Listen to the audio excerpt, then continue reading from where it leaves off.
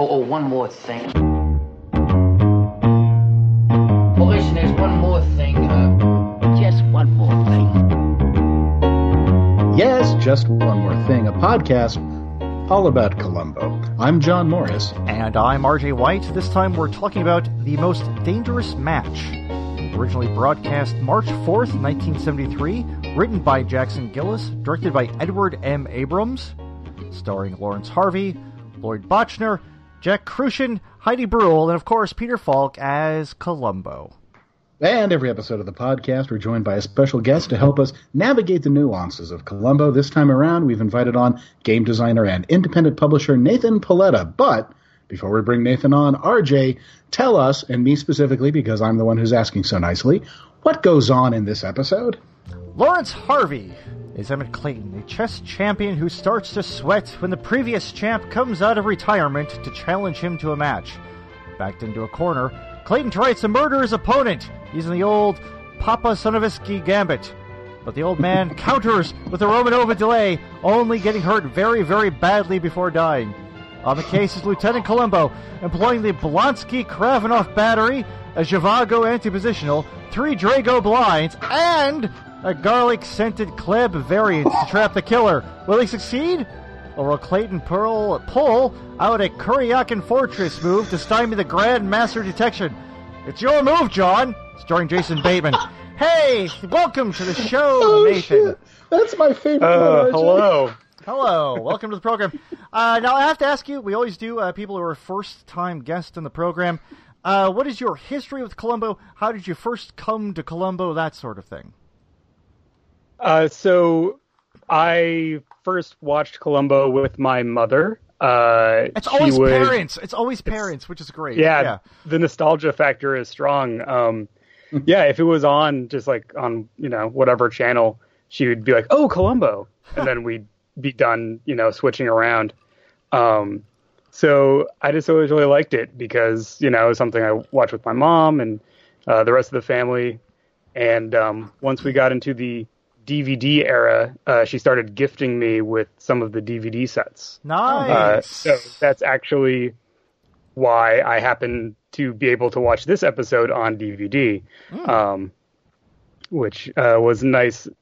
A nice reason for me to go and find it because I've been so used to just pulling them up on Netflix, but that is now sadly lost to us. Yeah, right, that's the golden age. And to let folks know, we still haven't seen it show up anywhere. It's been showing up on some channels on like a basic or expanded cable, like MeTV, Cozy, the Hallmark Mystery and Movie Channel, that sort of thing. So it's kind of something where like, if your cable provider has it, they're running them once in a while, but pretty regularly. But yeah, it's not available on demand so much as we've been able to discern. Just DVD and that. But as a game designer, you've actually, as I understand, set up and created a game sort of based on Columbo, right? Yeah. The structure of it? So what is that? So this game comes from as you might imagine, an obsessive rewatching of the show over the last, 6, 7, 8 years. Whenever the second part to my story is it's always been like a comfort show, right? Like I'm always something that I can go and watch whenever I want, whenever I need to watch something that I know I'll like, that kind of thing. So in doing that over and over, obviously there's a structure and a set of, ways that the show works, that I start to notice because that's one of the things that's how my brain works. I notice patterns and structures. So yeah, I started tinkering around with this idea that started from the premise of how would one play Columbo as a game, because it's so it depends so much on kind of the reveal, right? Or kind of the push and pull of like clever dialogue and stuff like that. Mm-hmm. And that can be hard to get in a tabletop game, just because people sometimes have trouble coming up with that stuff on the fly. But this game, it's called One More Thing, because I didn't want to rip too bad on your podcast title. But it's fine. No one else is, we so needed a reference. Yeah. It's a 2-player game, and the insight that led to it was that whoever's playing Columbo is actually more of a game master than a character, right? Columbo is actually the one who has more of the holistic knowledge of what's happening. and the murderer is actually the one who's reacting to things and trying to change things. Oh, so okay, yeah. Yeah, so in this game, it's one person plays a detective who's based on Columbo. One person plays the murderer who's kind of generated procedurally through a little set of charts. And then it's a set of scenes where you kind of pick what kind of scene you're going to do. And what you're trying to do is reveal clues. You both generate potential clues, and then you reveal them over the course of the game. The detective gets to choose which ones are the important ones, and that's how they build their case. Mm-hmm. And then the murderer is trying to either obfuscate what's going on by, making up dead ends or generating here's the alternate version of what happened to explain all these clues you have. Oh, nice, because that always comes up in the show, too. We're like, here's what I think might have happened, which always points to them being the one who actually did it. Yeah. Right, because everything they do digs them in deeper. And so right. the goal of the game isn't to get away with it, obviously. Both of the players, or anyone playing, knows, that the murderer is going down at the end. But it's more about how does that story unfold? What clues does the detective pick to decide, to make their case? And then also the murderer has this thing called the perception matrix, which is a little chart. This is the most gamey part. It's a little chart that's in the middle between the two of you. And depending on how many clues have been committed or decided upon as the important ones, mm-hmm. and the murderer has one stat called sympathy. So depending on how sympathetic they are and how many clues matter, they might be very sloppy, or they might be very smart about the murder, and they can be coming across to the audience as desperate or as callous and cold-hearted, right? So you're trying to move your murderer around on that chart to tell the viewing audience of your Columbo show how they should feel about your murderer. Okay, so that's interesting, because so there's only two people playing it, but the idea of an audience watching it and how they would behave is actually a factor in the game, even though it's between these two people, right? Yeah, it's weird. Framed. Wow. It's framed in that way because I think, and this is a technique that I use in one of my bigger games, which is a game about professional wrestling, where the idea of having a viewing audience for the action of the game gives you the context to make the decisions, right? What is the audience going to see in this scene? Oh, okay. How is the audience going to feel about my murderer trying to cover up by killing another person? Those kinds of decisions. So, yeah, it's quick to play. It plays really well, right? If people know the show, mm-hmm. and that's kind of the main question right now is whether people who don't know the show get the same kind of feeling out of it, because it's still in kind of a late playtest stage. Okay, I was going to ask, has it been released anywhere, or you're still kind of figuring it out and developing it, or? Yeah, it's a free download right now on my website. ndpdesign.com. There's a playtest page, and it's on there. It's just a PDF that you download. I have a vision of maybe having it be like a small box set at some point, like a small card game or board game. Mm-hmm. But it's still kind of being playtested, and I'm kind of thinking about how to present it to people who don't know the show right off the bat is the next hurdle. And what do if they get that the test version, the PDF? What do they need in their home to actually play it and actually try it out? You just need some note cards and pencils and a normal six-sided die for rolling on some. There's a couple charts that you roll on for determining what the crime is, right, and why, what the relationship between the murderer and the victim, those kinds of things. But then gameplay itself is just writing down clues, revealing them, and moving a token around on that little board that you print out. Okay, cool. Well, yeah, folks, if you want to play Columbo, or if you want to play, Jack Cassidy in the comfort of your own home, you can do that. Any variety of fictional TV detectives. Yeah, but it's more fun to play this one and play one of the weird, creepy, recurring fellows. Yeah. Mm-hmm. Or you could play, in this edition's episode, Lawrence Harvey. And so I guess it's a little obvious from the gaming aspect why you picked this one, but did you have any other sort of reasons why you chose to discuss this one for this edition? Well, I'm pretty. It's one of my favorite episodes. To just get that out there, so that would be one reason. So in the array of possibilities, it jumped out to me. Like I said, the second season specifically is one that like all of the episodes are kind of seared into my brain, and I like them all very much. So I think this one also, one reason that I think it's so sticky to me, is because it kind of plays with some of the standard Columbo things, right? Like it's not the standard formula, it's a little changed up, right. So it's a little more interesting to talk about those things for the show, I think. Well, yeah, it's an episode that has a lot of odd things in it, and like one of the ones almost right from the start is the weird sort of bizarre fantasy visuals in it.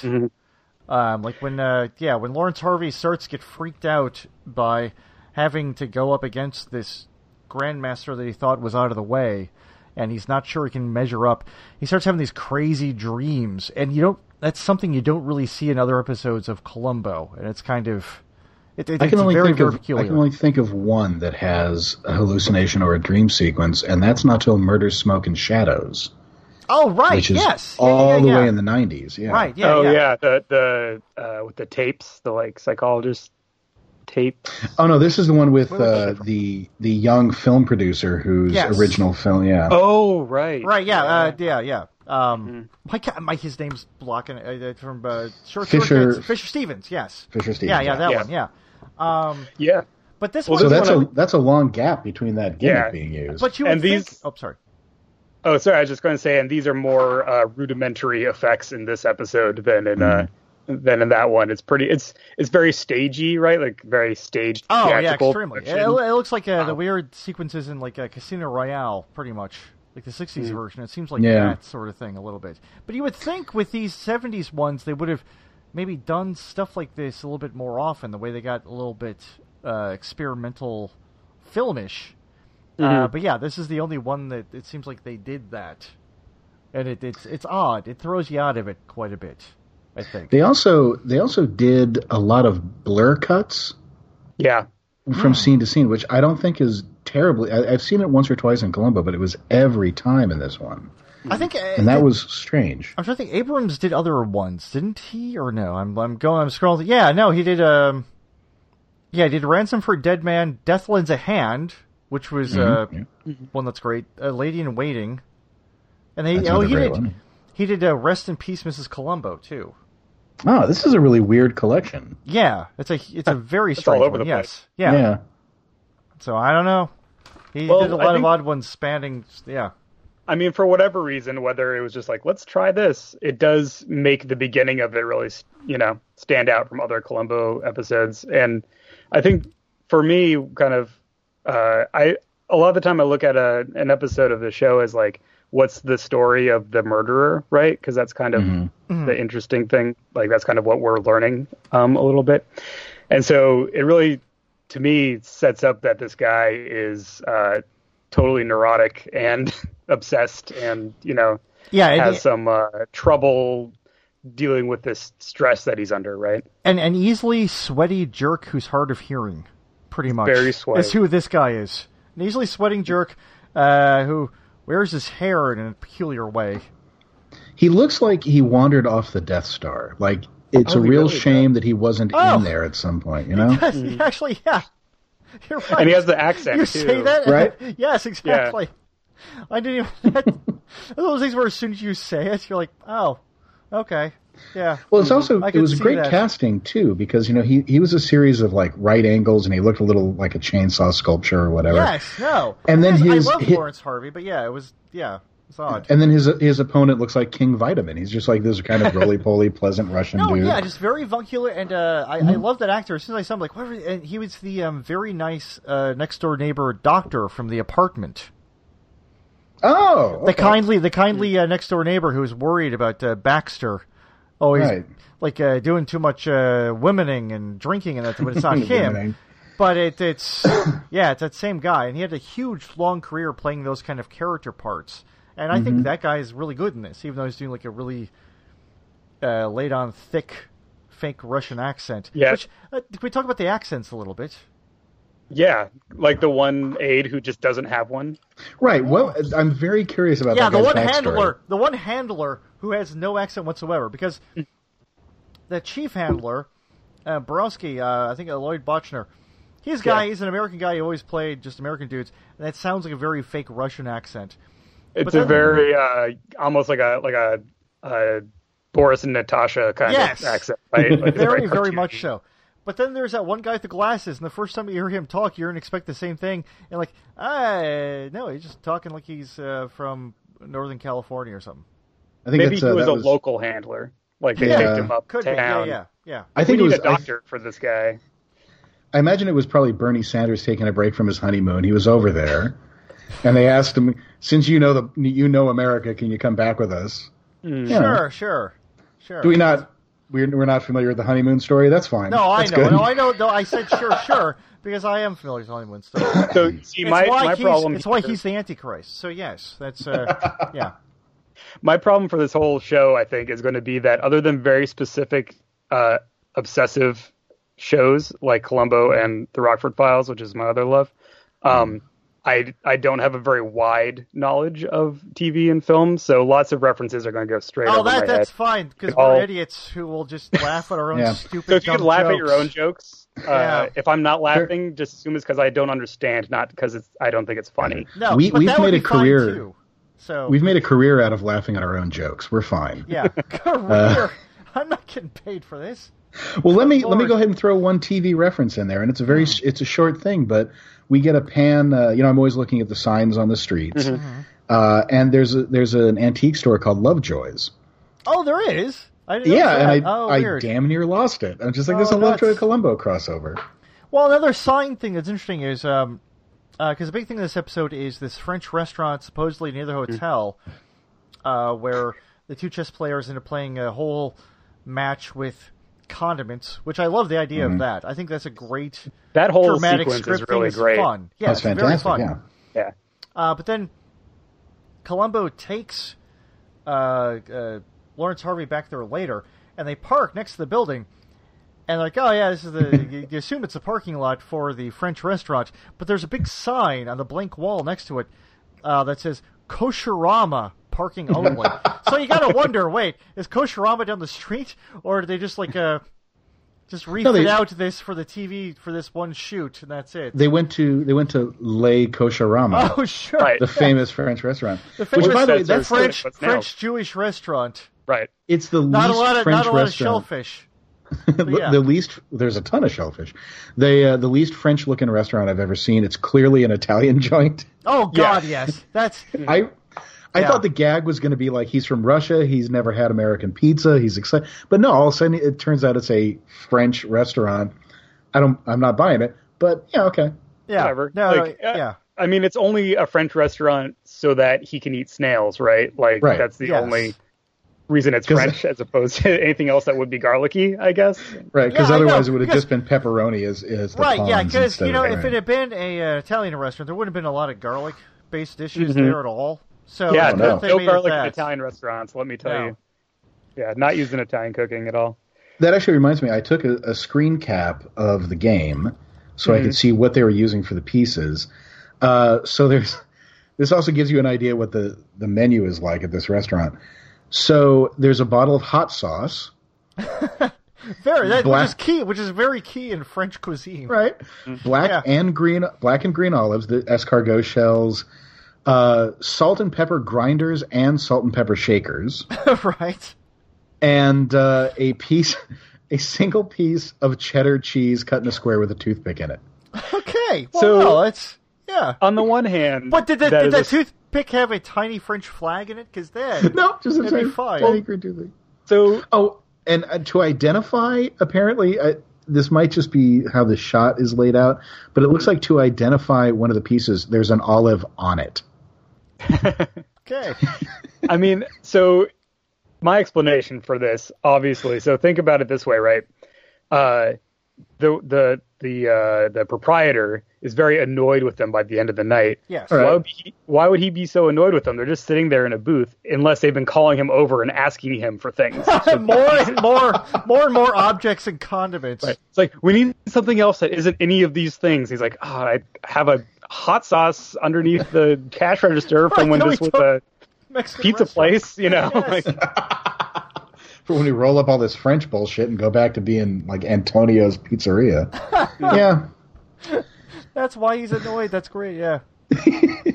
There's still other people in the restaurant, I think, when he's like asking them if they're When done. he first asks them to leave, yeah. But the other thing is when there were people in the restaurant, it was not full. So No, let it the was dudes not. play their chess, you know? Yeah, It was seriously. not a super busy place. And also, it's in this odd... Like, I thought that whole sequence was odd when he's, like, tracking him through a bunch of alleyways near that very suburban-looking hotel. Right. Yeah. I mean, I Well, guess in Los Angeles, the layout, it could be that way, but it just seemed a little strange that Well, that it would is. be within It 2 isn't. blocks away. It's an airport hotel, which we know because there's a TWA and I think an American Airlines station in the lobby. All right. So they're probably near the airport, and that is still a disaster area now. So I say that in a really mean way, even though our mutual friend Neil Von Flew lives in the shadow of the airport. But any airport right around it is always kind of a gummy area. Yeah, I know. Yeah. I think we've got a swamp down near ours. You take a train Right. through the swamp. Yeah, we just have nothing but highways. I live in Chicago, so the Oh God, yeah, area out around there, it there, yeah, it's tragic out there. yes, yeah. You couldn't walk isn't from it- one hotel to the next, even if they're actually drivable next to each other, just because of how everything's laid out. I assumed O'Hare would just be surrounded by dead mob guys and sports peppers that people threw off their hot dogs because it's too much. It's under the ground. It's under the Yeah, that's what they built the packed- hotels on. Yes, That's the foundation. exactly. Right. Yeah, Because it's gentrified over time. and lots Like- of sheds of salt, road salt. Lots of Undoubtedly. those. But it's like LaGuardia, which was built on a landfill, so they'll send you to the used condom gate for your flight. And good night, everybody. Ta-da! John said something appropriate. Let's close the. No, I'm episode saying it down. was a good good gag. It was a good Good outro. Yeah. So the hotel is kind of weird too because it looks really crummy, but it is hosting the creme de la creme of the chess world. Well, not just In a that, but also in the basement, it houses the latest in green technology, which is just grinding up trash. Apparently, A trash compactor that happens to have a safety switch. that's right. But Latest 1973, that's what passed for green technology. Just grinding the shit out of every single piece of garbage that comes to the hotel. So that's If fine. you can't recognize it, it's clean. Right. Exactly, yeah. You make it small enough, and then ship it out to the landfill. Then And Then then you're build an fine. airport on it. You see, it all comes see, it all comes together. yes, They build an airport, exactly. right. Perfect, yes. So I thought that was an interesting plot point that they kept emphasizing that so much. Right. I was Well, like, I oh, guess it's the it's to- greenest. I guess it's to communicate to us, right, that this is a special trash compactor. It's not just any Oh, right. Yeah. trash compactor. Yeah. because that's important to the revelation of why he didn't die when he got thrown into it. Well, I should we discuss the actual murder itself now and how the I whole guess. the whole Okay. It is I mean, if we have a to. podcast about a murder show, John. Maybe we should address it somewhat. We've done almost 50 of these. Let's mix it up. Let's talk about let's talk about another episode, another show. Let's go. Okay. I'm ready to Barnaby talk Jones about the was on Rockford that Files. night. Let's talk The about Rockford Barnaby Files, Jones. yeah, sure. I'm ready. Yeah, go on, we'll switch over. Actually, Fun connection fact: the guy who plays the Sergeant Douglas or whatever his name is, has a tiny but pivotal role in an episode of the Rockford Files where Oh. he's a scheming con man who's responsible for getting Jim Rockford's buddy Sergeant Becker involved Oh, no. in a hotel scam. Oh, that's not because I like Becker. That's not good. Yeah, it's Oh, I don't like that. yeah. So minor plug. My other project is a podcast about the Rockford Files, and Wait, we what? recently discussed. Whoa! the episode. Hold on. Tell people where that is because that's a great idea. It is called 200 a Day. And Oh, that's a good title. Oh my That's God, good. that's a wonderful title. I mean, we're just doing what we can to earn our 200 a day, talking about the Oh, Rock sure, Patrol. of course. Getting those leads on the answering machine. Yeah, Mhm. nice. And you can find that at 200aday.fireside.fm or on iTunes. Great. If you want to check that out.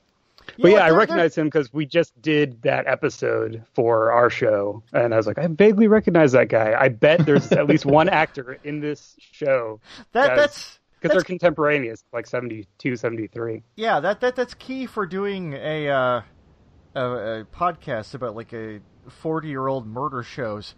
It's just like, hey, that guy looks familiar, because then you just look and see that they were 9 times out of 10 on like 6 of these things within 2 or 3 Right. years on NBC. Also, and like ABC. Kojak and just all kinds of fun crossovers. Anyway, he doesn't have a whole lot to do in this episode, though. He just gets to be grumpy and do what Columbo tells him to do. Right, and the same thing with John Finnegan towards the end. God bless John Finnegan. Bless John Finnegan. Columbo mainstay. He's at the end as one of the guys who maintains this latest in green technology garbage crusher that doesn't kill the chess master nearly as much as Lawrence Harvey would have liked. Let's roll back. Let's roll back before we get to that, because I do want to talk. You're right that we should talk about the murder itself, but I really want to go far back to how it starts, because this, I think, is the weakest plot, like murder plot, that I've ever seen on Columbo, because it hinges entirely on housekeeping. Yeah. Okay, yeah, If those doors were locked, then this whole murder plot Right. would never have happened. Right. We're done. Yes. Yeah. So he just happens to be waiting in the hall and makes he has to make the call from downstairs, run upstairs, hide in the hallway, then dash out while his victim is walking down to the elevators, and then run into the room and pack his stuff.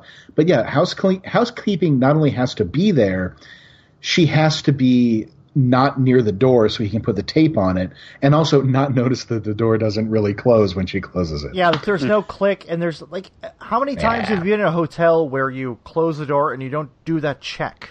Right, ka-tunk-tunk, you would do that. Right.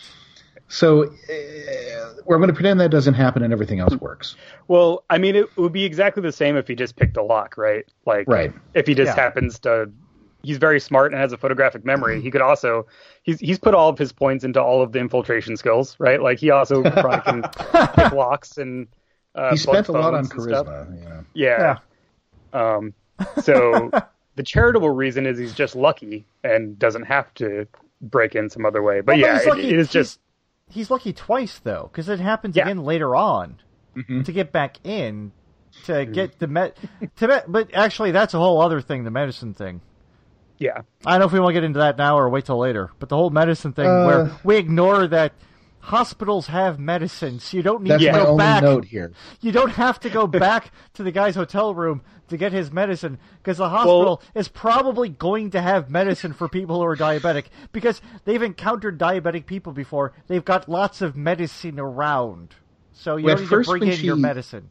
But When does he she have mentioned special it- Russian medicine? Oh, right. Right. So it's going to have weird Cyrillic text and backwards R's on No, it. it's So totally that's- different. That's Yeah. really what I thought it was going to be. I thought it was either going to be that it was like Russian stuff, or it was like they didn't know what the quantities were. But then when he writes it all down, you can see it's digitalis, so many milligrams. Right. It's usual stuff. And his doctor is American, so it's... Right. Yeah. So he'd know what Americans have for medicine, and in a hospital that has tons of Can you medicine. imagine The he was walls are like- made of medicine.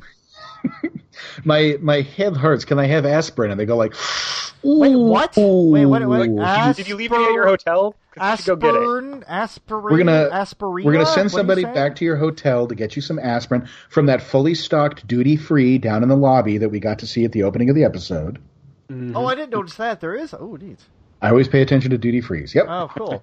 Neat. They seem like such a 70s thing. I know they still exist because we do have one at Seattle Airport. Yeah.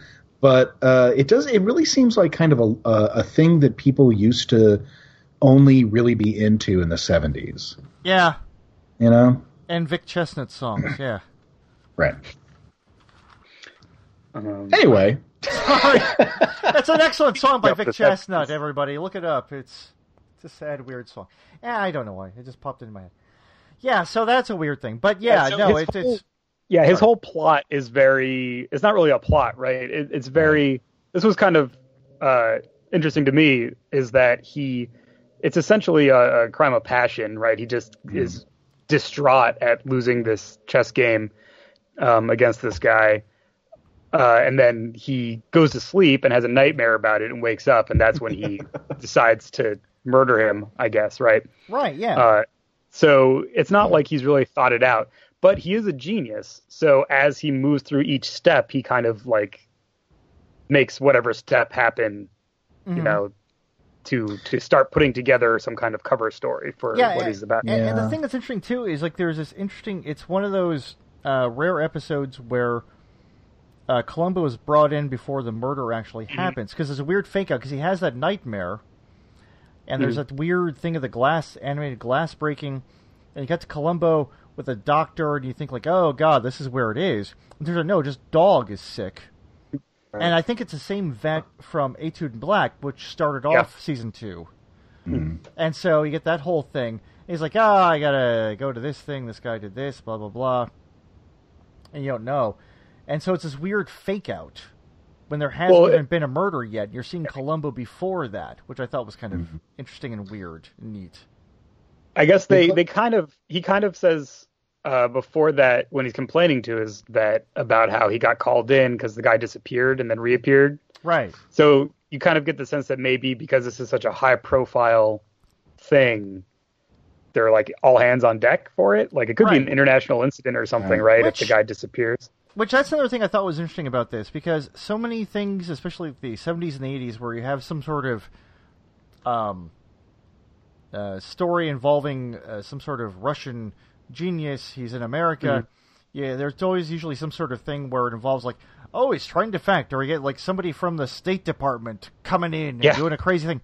That didn't happen in this. Which I thought, which I liked that they didn't go there with that. I like that too, but there should have been government officials from both governments hanging out. This was the height of the Cold War, and you know this is loosely based on the Bobby Fischer match from '73, from the year before, which did have a huge government presence from both nations. So it's really weird that it's just reporters just walking up to these dudes left and right, and there was no level of concern about that. Yeah, there's like the one. Like wandering around the hotel without any accompaniment. So there are a couple of questions that I had related to that, and I'm guessing because again this was a year after Bobby Fischer, and that was a huge thing. But it seemed weird to me that a chess star would be followed around by a gaggle of desperate reporters, looking for a scoop. You know what it seemed like to me was. I forget what it's called because I'm terrible with names, but there was a documentary about like Scrabble championships. Do you know what I'm talking about? Well, yeah, I've got a friend who actually gets to the Scrabble championships every year, but please go on. So there's this documentary about Scrabble championships, and the footage of where they actually happen are in these kind of second tier hotels in these big ballrooms. And there is a circuit, and there are people who Word Wars. Word Wars, is that it? Possible, because I know there was also another one about. Because there was also another one about crossword people too that got pretty popular. I think. So it could be either one of those. Yeah. Maybe no, I'm pretty sure it's a Scrabble one. It doesn't really matter. My point is that's what it felt like to me watching this, was like how actual kind of, not mainstream popular competitive things are, but like very niche competitive things. Like there are a bunch of people and people who care a lot about the thing, but it's not glamorous really. Right. It's kind of like second rate, not to insult your friend, but compared to what I'm sure, cool. Like the Bobby Fischer, like media circus has a little more glitz to it, right? Especially back then too. It seemed like it was a bigger deal in like 60s and 70s. There was a lot of weird Cold War sort of identity placed upon chess for some odd reason, which I never understood. anything as that he one says, nation was good at. The other nation wanted to top them at, and chess was, Russia's thing. Right. And I think America was just so excited to have finally bred someone who could beat the Russians at their own game. Mm-hmm. Well, as he says in this episode, chess is it's like the ultimate measure of a man or something like that. Mm-hmm. But then his opponent replies like, no, that's women. Right, yeah. Right, that's cute. That's a good dude. But no, it's right, because one night is like chess makes a hard man humble. Isn't that it? Yeah. Jesus, John. Oh, I thought when I signed the contract for this podcast, I said no goddamn references to his musicals.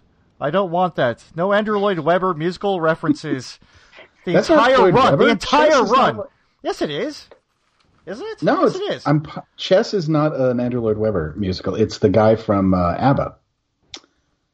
Hold on, I'll look it up. No, it is. I'm looking at it right now. Andrew Lloyd Webber. Richard Nelson and Tim Rice. Sit down, RJ. I got Wikipedia. Hold on. Lyrics of Tim Rice, but he had something to do with it. Music by Benny Andersson and Bjorn Ulvaeus of ABBA with lyrics by Tim Rice. Well, then they are also cursed. I mean, no ABBA references would be an okay blanket prohibition from my perspective, so...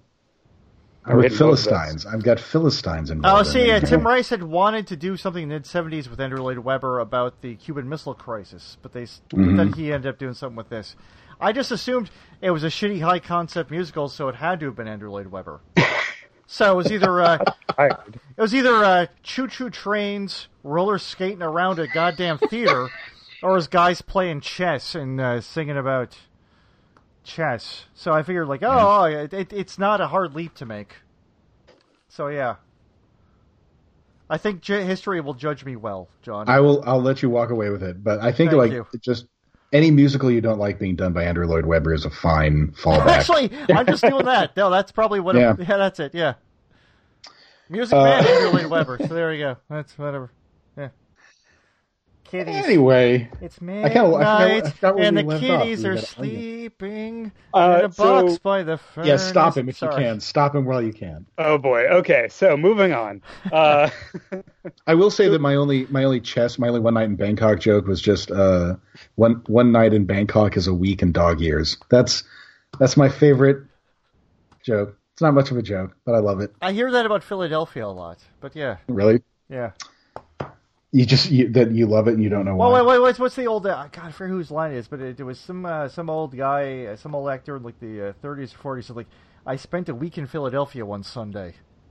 Yeah, that's right. There you go. Yeah. Oh, so there's another question I had Columbo. about procedure. Yeah. And that was: do homicide detectives investigate attempted murders? Yeah, I was wondering about that too. That was interesting throughout this. Yeah. I did some waiting for him to die for it to be relevant. Well, here's what I found out is that it does change, of course, from state to state and municipality to municipality, but generally no, unless the attempted murder was like really, really attempted. Oh, in this case, I think it would be if there because homicide they can still catch the person basically. It's more of the case of it's clear that the victim is not going to make it, or it's likely the victim's not going to make it. So you want to interview them while they're alive because it'll be a lot easier to solve their murder. I was going to say that. Yeah, that's kind of the case. Because also fits. This one it's really strange because if you haven't seen it the first time, you think he got ground up in it. So when you're hearing the fact that he survived, there was just some surgery, and then you see him just in a hospital bed with a bandage on his head, you're kind of thinking, how did he come out of it with just that, with just some surgery? How was he not? So they kind of... There's a little bit of a cheat there with that, where then you find out... It's a good fake-out. Yeah, it's a good fake-out, but they stretch it pretty far, because you think, they do. Wait, how is it just a simple bit of surgery when he might have gotten chewed up by huge metal gears, his intestines, but he's fine. Then you find out, he just slammed his head down on the doors and it shut after the thing shut off automatically. Which let's run to to my boy Jackson Gillis's profound misunderstanding of how deafness works. Okay, please do. Yes. Because that thing is a big, loud machine, and it's probably vibrating because Right. that's how Oh, right. sound works. Yes. Excellent Yeah. point. Yeah. They're probably, Yeah. yeah. There's no way, however hearing impaired we're supposed to believe our killer is, that he wouldn't notice that, the floor isn't shaking anymore. Right. The next room over, he's going to, especially if he has been deaf for some time, he's going to know even the next room over that there's not just this rumbling under his feet and the door and the walls and everything else isn't just making this, because that's a huge, huge machine. Yeah. It is. He would know that it shut down. So counterpoint, Okay. which is simply that. So this is the big like stake through the heart to bring us our murderer, right? At the end, that he's deaf, therefore he can't tell that the machine went off when Dudek went in. But the first time he pushed him in, he was pushing him through doors, right? And like he's probably in a passionate fit of murdering this guy. Right. And the second time, he's yelling back and forth with Columbo, and he's as distraught as we've seen him the whole time. He could potentially just not be thinking about it at all, right? Like, yeah, because I'll give him that. we've seen like he just gets into these weird fits of rage. Yeah. So, yeah, and we saw him get way off his game, literally, in the preceding scene Yes. to the finale, Nice. which I think is a great scene. It might be Oh, that it's when probably they- my favorite one of it's the such episode. he's such a jerk in that. You get that. That's He's the such thing a where jerk. you get glimpses of that, him being this complete and total arrogant asshole. But that one is so perfect for him just doesn't care, and he's being a jerk to all these people playing chess, to Columbo, and it's needling him. And, that is very good for that. And I was then, actually going to... Oh, so sorry, please go. So Columbo gets him off his game to the point where he executes the worst move in chess, the whatever it's called, the Fool's Gambit or whatever, Right. like two move, like a second move loss to some random kid. I think it's called the Murderer's Open. Ah, Yeah, that was the big problem. The foolish try to kill your opponent castle. Yeah, it's not smart. if Columbo had known more about chess, he would have been like, "Aha! Of course you're the murderer. You use the Murderer's Open." Right. So and that's when he flies off the handle and just starts yelling and demanding proof. Mm-hmm. That's good. I'll accept that, and I'm actually willing to let him off the hook now for the housekeeping thing, because I gave it some time to think. And if he is that good, his memory is supposed to be uncanny, so maybe he's memorized the schedule of the housekeeping. Oh, Could have before just that. idly. Yeah. But with that being said, I'm gonna take one away from him, because if his memory is that good, why the fuck was he writing down those prescriptions? Actually, yeah, it's like That's good, but Yeah. not that. Give one. Give not and for get. complicated. Well, no, it's for every regulation you enact, you rescind We have to two. take So two. that's what that is. Yes, that's what that's about. He's a great photographic memory, except when he has to write things down that are complicated medicines. It's There very you go. specific exception. It's his one weakness. Yes. Yeah. And it's not like he could go to the hospital. People there, it's like, hey, do you have this? Again, it's like I've never seen that in my life. I don't know what that is. You're a doctor. I don't know what that is. We don't have drugs I've never here. seen glucose. I don't know what that you're talking about. I like to think the doctors too were like, when they wheeled the guy in, they're like, IV? What's an IV? Those are just. "Oh, why'd we you put the letter don't IV treat together? sick people here." What is this? So the thing is with this episode, and I guess we'll talk about it in the ratings a little more. I thought this had a lot of great scenes in it. Yes. Which is why I'm not necessarily too bummed out by kind of the weaknesses of it. I just don't know that it was, as an episode, terribly strong. It's like a later years Elvis Costello album, where there's always some great songs on it, but it's not necessarily a great album. Yeah, I think it works best if you care more about the character and how he's moving through the scenes. And it works, and it's weakest when you think about the logical progression of events Well, and coincidences. Well, okay. In that vein, how do you think Columbo is in this, and how do you think how he's portrayed in it, and moving through the case and needling the murderer and all that stuff?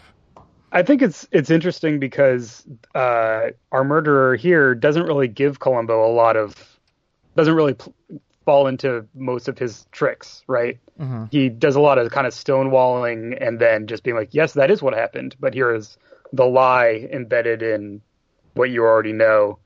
And there's not a lot of, there's not as much of the backpedaling and trying to explain himself, right? Yeah, and the closest of it is when Columbo takes him to the French restaurant, and is forced to admit this isn't a chance thing. When Lawrence Harvey says like, "Hey, so when this cop told you earlier on that I actually had been here before," like that's a fun scene. That's a good scene. That's a good like back and forth. He's kind of beating him at his own game a little bit with some of that stuff, which is interesting. Yeah, it's good because not a lot of Columbo villains do that. Right. Yeah, I was thinking a lot about whether they were intentionally trying to make this a very chessy episode, and of course they were. I think they had to. Of course, yeah. I mean, it's a great premise. It's a really, really good premise. And that's kind of my one reason I like that final multiple chess scene where Columbo's coming up and kind of giving him each of these pieces of evidence they're kind of putting. And he's literally moving across squares on the floor. Yeah, right. And they're literally freaking him out. Yeah. And my takeaway of that is that it's very on the nose, right? Because it's like they're playing chess and they're also playing chess with the words, but it's the right kind of on the nose where it all works together in that scene. And you see like the metaphor works with kind of the plot and how they're talking to each other. I mean, to me, it seems like it would have been a better end for the episode if it ended there. Oh, I don't know. I think if it had been laid out there as opposed to like, okay, he's trapping him there, but then go to the garbage room to trap him. Like it would have been better almost in front of all those people. Like it seems to me. I think it would have written. Oh, okay, sorry. What he's doing is he's making him chase the king. He's making him like pursue him around the chessboard, and then gets him into a checkmate position. Oh, okay. Yeah, he puts him into check at the end of that conversation. I've never had any interest in chess in my life, so I was completely ignorant to that. I only know it through pop culture. I've literally never played chess. In fifth grade, I was in the chess club for a brief period. Okay, I'll tell you nerd. That. Hey, I was in the. Was not very good. I was a member of the astronomy club at Michigan State University. I was in sixth grade, so at the planetarium. So come on, that's not a big deal. Yeah, I was a cool loner. You're wearing your leather jackets, smoking cigarettes out there by the reservoir. Yeah, I had a 3-pack a day habit back in fifth grade. Oh my God, that's way cooler. I'll give you that. Much cooler. I had a little motorcycle. Yeah, a little motorcycle. But apparently a lot of the references that they make are real chess references. Is my understanding from a little bit of Googling on this one. Like in my intro, like in my summary. Yes, very episode, much. Very much like that. When he talks about the guy who like won 125 or played 120 simultaneous games, like that's a real factoid. Wow. So there's a lot of little fan service for chess nerds in this one. That's the thing I like about a lot of Columbos, where they kind of turn it into a little bit of a lesson on things. We just covered Last Salute to the Commodore, which is a mixed blessing of an episode. But one of the the neat things about it, you learn so much about nautical terms and how vision work boom and everything. Yeah, vision boom.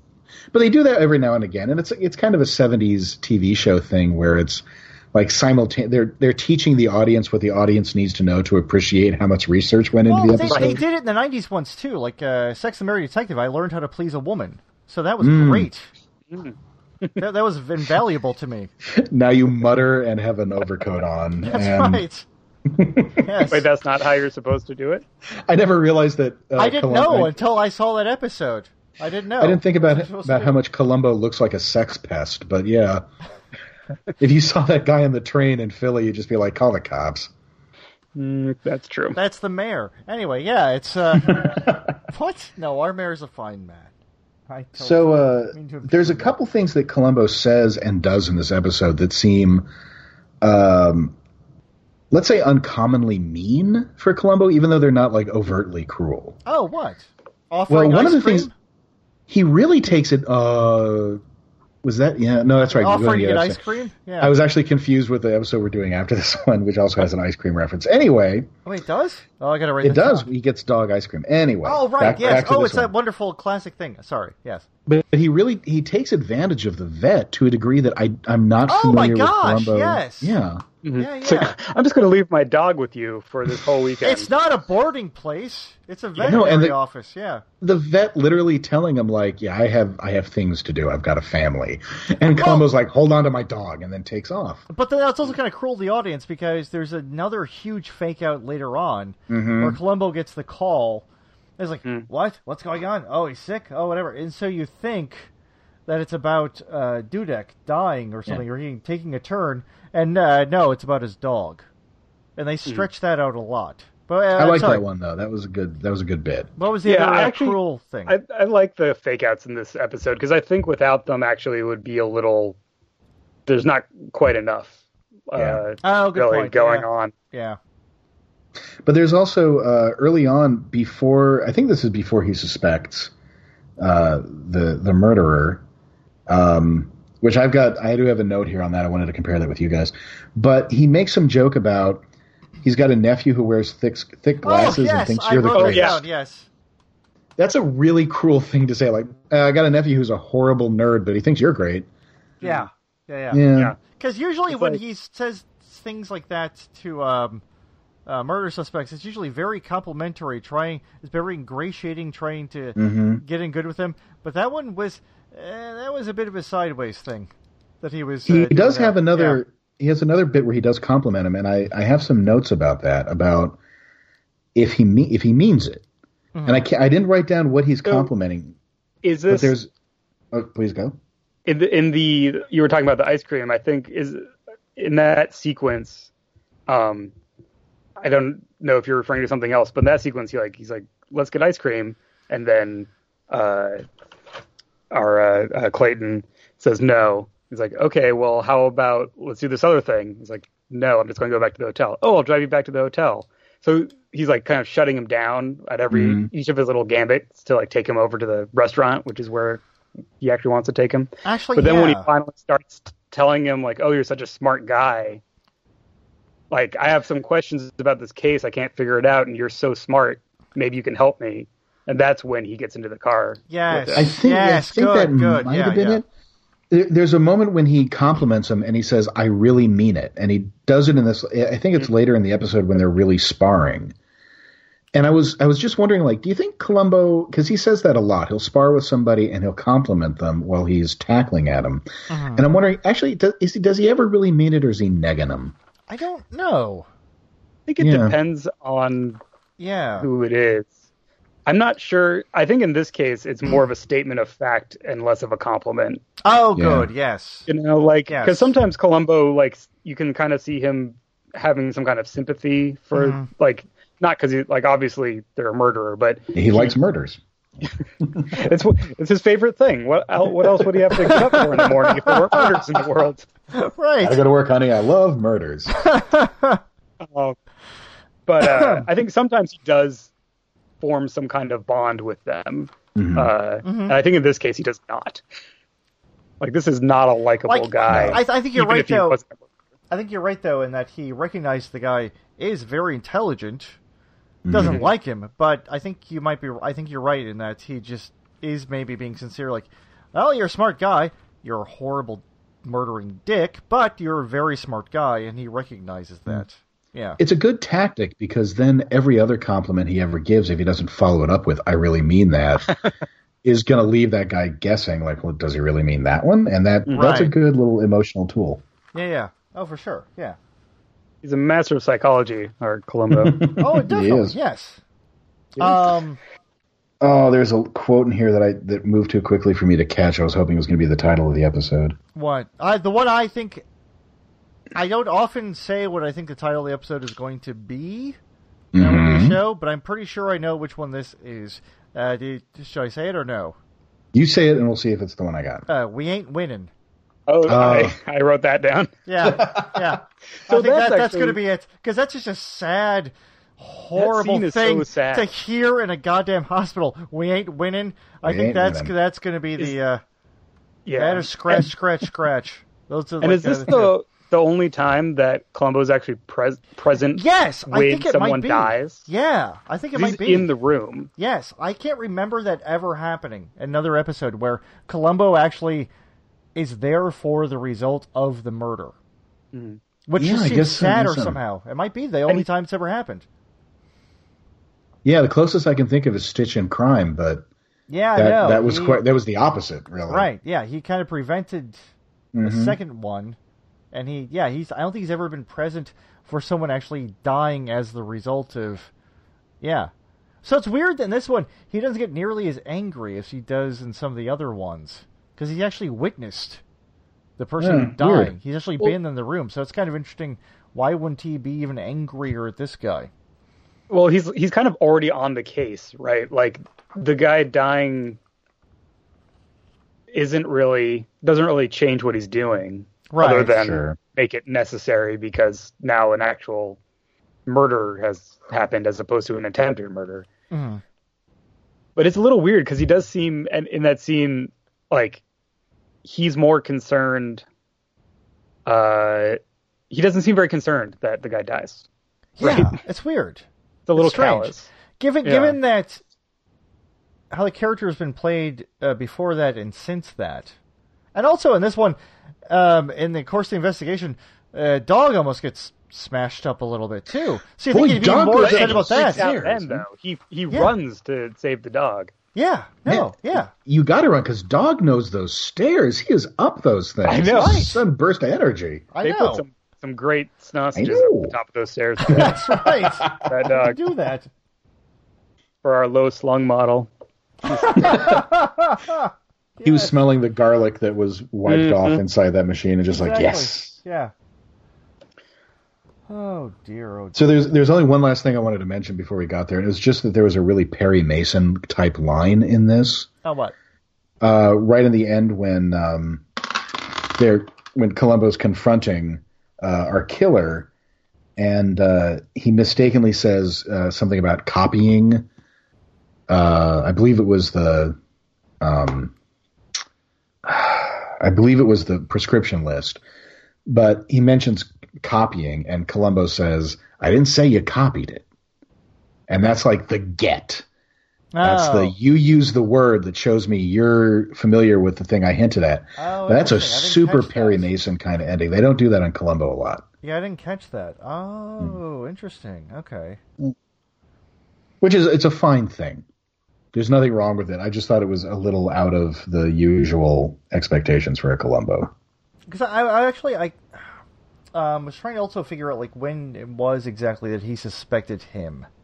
And I got a think- note on that. I think it was when pretty darn early when Lawrence Harvey actually comes to the guy's hotel room, assuming he was dead. It seems like it's pretty Yeah. early on, right? I think that's when Is he suspects him, when he assumed that he was dead. That's when the audience learns that he's not dead, that he's just Right. injured. Right. I think that's the moment he knows that, the Columbo's on the case. I have it written down here. It's when Harvey says, that poor tortured man. And that's It kind of turns away a little bit, and it's like a weird...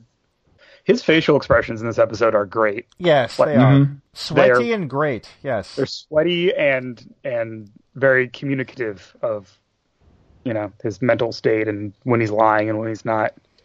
It's he plays kind of really rabbity, but he's so like lean and haggard that it doesn't come off as, Colin Hanks rabbity. It's not like he's about to bolt. Oh, dear. Yeah, my. Colin Hanks plays it a little rabbity. You know what I mean? I guess you're right there. He looks like a really cooped up greyhound for most of it. Like any second he is about to bolt, but you don't know when that's going to be, and you kind of know you're not going to catch him when it happens. So Okay, yeah. And he has these that was weird periods of seeming like he has it all together, but those are always when he's in front of an audience. Right, Yes. yes. It can be a huge, arrogant jerk in front of an audience, which I guess that was kind of Bobby Fischer's deal, too. So Exactly, yeah. Yeah. But he's super neurotic at all other times. But less conspiracy theory-ish. Mm-hmm. So, yeah. So, Heidi, I want to talk about, speaking of the accents, I got it written down here. Heidi Brühl, who played the ex-fiancée of Lawrence Harvey's character, and the one who orchestrated this match, putting it together. Her accent was always strange. At first I thought, oh, she's doing this terrible European accent. But then I found out she was actually from Germany. So she somehow managed to do a really bad American imitating a European accent, which I'm not sure how you do that, but she did a good job of it. So is that shooting the moon accent-wise? Yeah, might be, yeah. I thought it was strange. That I don't know if you guys noticed that or not. It was a peculiar. I thought it was a little weird, but I didn't really. She doesn't talk other than that one scene where she's explaining about how he did see her list for a minute. She's not really in the episode too much. No, it's for someone who has so much emotional weight for our murderer. Yeah, even though it was supposedly this lost love of his. I guess that's one of the things. I feel like there's a lot of places where this script could really have been tuned up a little bit without really losing anything. Like if we'd had a scene with just the two of them, like some kind of confrontation that explained why he was so bitter or something, like early on, and I don't know, maybe a couple other little things. No, you're right. That actually would have helped quite a bit if you had a better explanation of that relationship, because otherwise you didn't need to have that relationship be that relationship. She just could have been some sort of attaché or someone who worked with them organizing this. It didn't need to have. There was no reason to mention that past. Yeah, it was just kind of the excuse to get Dudek to write the note, I guess, is why it's there. Oh, that's the only reason. Yeah, right. But since it's there at all, I think it could have. It's kind of a missed opportunity, maybe, to add more. Well, wait, I thought Dudek he wasn't having Dudek even write the note to her. It was just some woman that he had met. Yeah, it was supposed to be some woman from Russia. It wasn't even to that specific. Oh, I thought that was her. No, it wasn't even to her. It was. I thought so else. too on the first viewing. I thought so too. It wasn't really played right. Yeah, it wasn't even to her. So she could have been completely unrelated to Lawrence Harvey's character, and that would have been fine. Yeah. Right. Well, come on, Jackson Gillis. Next time. That's right. We did the remake. Yeah, luckily he only wrote about 400 episodes, so he probably had a chance to make it up. Yes, definitely. All right, so let's kind of start wrapping things up here with our little ratings, final thoughts. What's up, Nathan? You like this episode. What are some of the high points that make this one of your favorites? Yeah, so I think the Lawrence Harvey's character here is so memorable to me. I think he plays that character really well. And watching the kind of neurotic break of this chess genius is fun. As a viewer, I wouldn't want to live that life, but I don't mind watching him do it. I like that all the little clues kind of all work together. Like it's a nice pace of revelation of like the little clues leading up to the big, you only a deaf person couldn't hear the trash compactor, which is a little problematic, as you pointed out. But the pace of how all the little clues get revealed has a nice rhythm to it and kind of builds the case. And I like that. And I just like how they use the metaphor of the chess in the story in a really effective way, as opposed to a lame way, which it really probably could have been. Oh yeah, I like the musical Chess, perhaps. for example, as previously as written by Andrew Lloyd Webber, yeah. So I wouldn't try to claim that this is the best written episode, but between the nostalgia factor of having seen it a million times and those other elements, I think are why I like it and am willing to watch it, more and more as I want to watch more Columbo. There you go. Yay.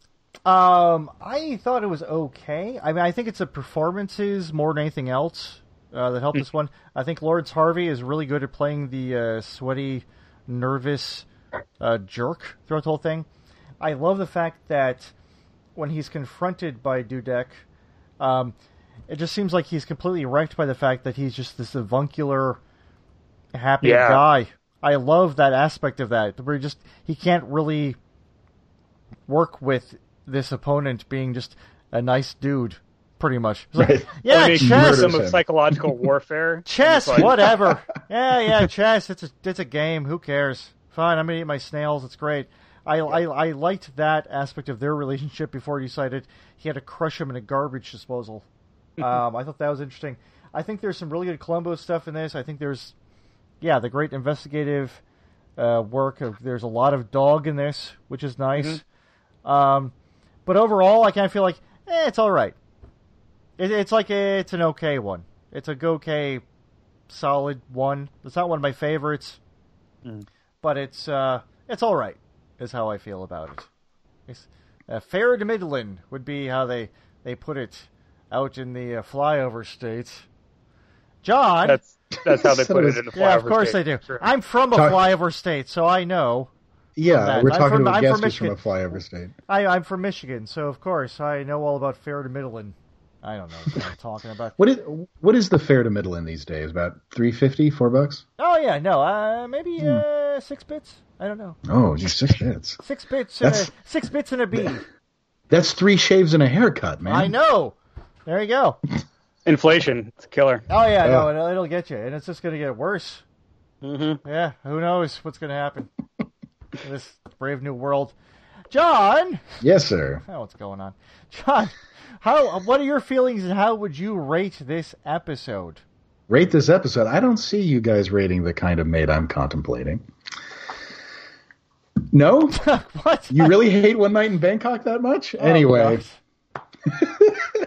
I love that song. I only get my kicks above the waistline. Sunshine.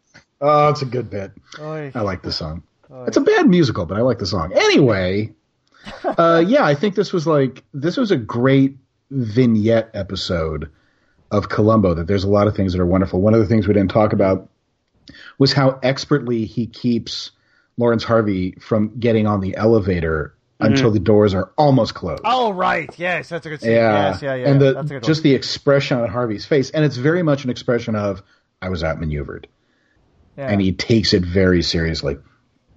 So there's a lot of great vignettes. It's not shot very cinematically, which I think always benefits a Columbo. It feels very much like a TV episode. Which is kind of weird given the intro.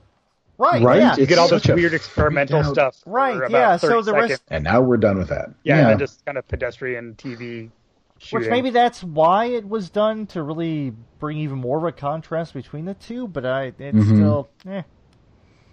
And there's I've talked before about the things I look for that I think make a really great Columbo episode, and one of them is I like to see the killer's relationship with Columbo really evolve over the course of the episode, and this doesn't. There's some great back and forth, but he's very much the same character at the beginning of the show as he is at the end. And feel free. He's almost too good at knowing what Columbo's trying to do. Right. Yeah.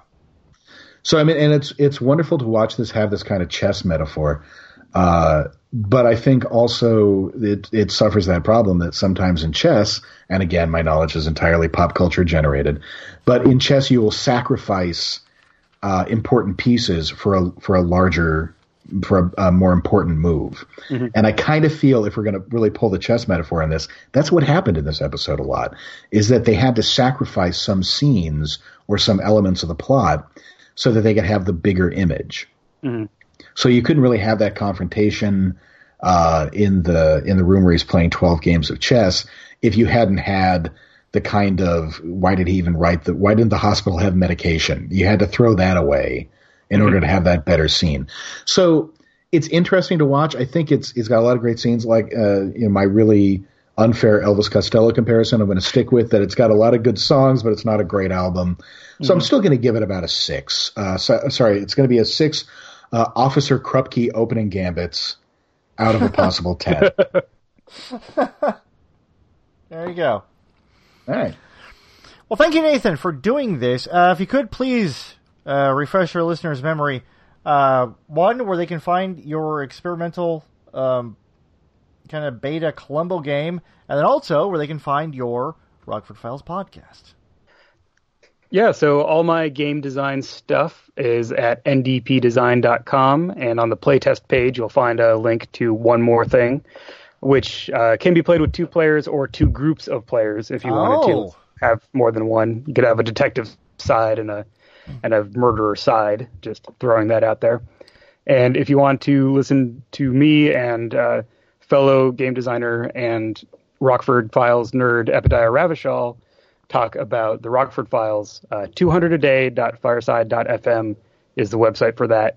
And we do a little more fine-grained summary analysis kind of style where we then take what we like about the episode of the Rockford Files and what narrative elements you can use in your own games and stories if you are a game or story person. Wow. So it's an hour and a half show that releases a little less often. That's our thing. Nice. So, and yeah, check it out. And the Columbo game we'll keep people updated too if it kind of progress when you I'll let you when guys you like know develop as it a bit moves. more and it gets into some sort of like a more final stage. We'll let people know about it too, for sure. Thank you for doing this. Yeah, my D&D group meets tomorrow, and I'm going to see if I can get some folks on early, and we'll run like a quick play test just for the hell That'd of be it. great. Oh yeah, wow! I'm making chili tomorrow. Well, let's see if you can get the chili to play with you. Yeah, sure. The chili would be a great Detective Columbo. Oh, it would be. Oh, actually, it would, wouldn't it? Why And it didn't is his you favorite make food? So right? Why aren't you making chili like thematically while you record this episode? Yeah. I don't know. I would burn if you want to myself. hear me talk about Jim Rockford and tacos, you definitely want to listen to 200 a Day because that's Sold. Man, we my got other like obsession. some kind of like a 70s detective show cookbook. I have the unified Let's theory start a of- Kickstarter. I'm in. Chilies and tacos and homemade suckers. Lollipops. Perhaps another time I can tell you guys about my unified theory of TV detectives and food. Oh my god, That's a whole other Why didn't show. you open with that next time? I need to leave you wanting more. Well, no, I think I get you guys to have me back on. I think that is definitely going to happen. So yes, for sure, we can talk about it next time, for certain. Awesome. All right, well, that's a show for this time around. If you want to listen to other episodes of Just One More Thing, you can go to jomtpodcast.com or look for us on iTunes, Stitcher, Google Podcasts. Just search for the title of the show, and we will pop up there. If you want to see John's screen grabs he gets for every single episode and further thoughts, you can go to jmtpodcast.tumblr.com. And we love to interact with people on the World Wide Web and social media. To do that, you go to JMT Podcast on Twitter. We post information about new episodes, about the promos we put each time. And also, we like when you folks post things. We'll retweet it. Retweet it, for crying out loud. That's a thing we have to say in this day and age. Retweet. If you want to write to us, we like getting email from folks. And we've gotten some good stuff lately. That's Columbo at thecitydesk.net. That's the show for this time around. We'll see you next time talking about a 90s one, because we all have to pay the penance for doing the 70s episodes. I'm RJ White. I'm John Morris. And we'll talk to you later. Thank you very much. Goodbye.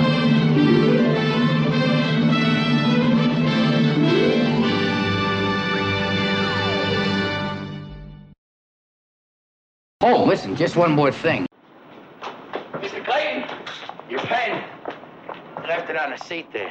Oh, Thank you. just that little running. Boy, I'm in lousy shape. Listen, would you like to get some ice cream? What do you say you and I go and get some ice cream and get our minds off this whole thing just for a minute? What do you say? If you're able to do that, Lieutenant, you're a better man than I.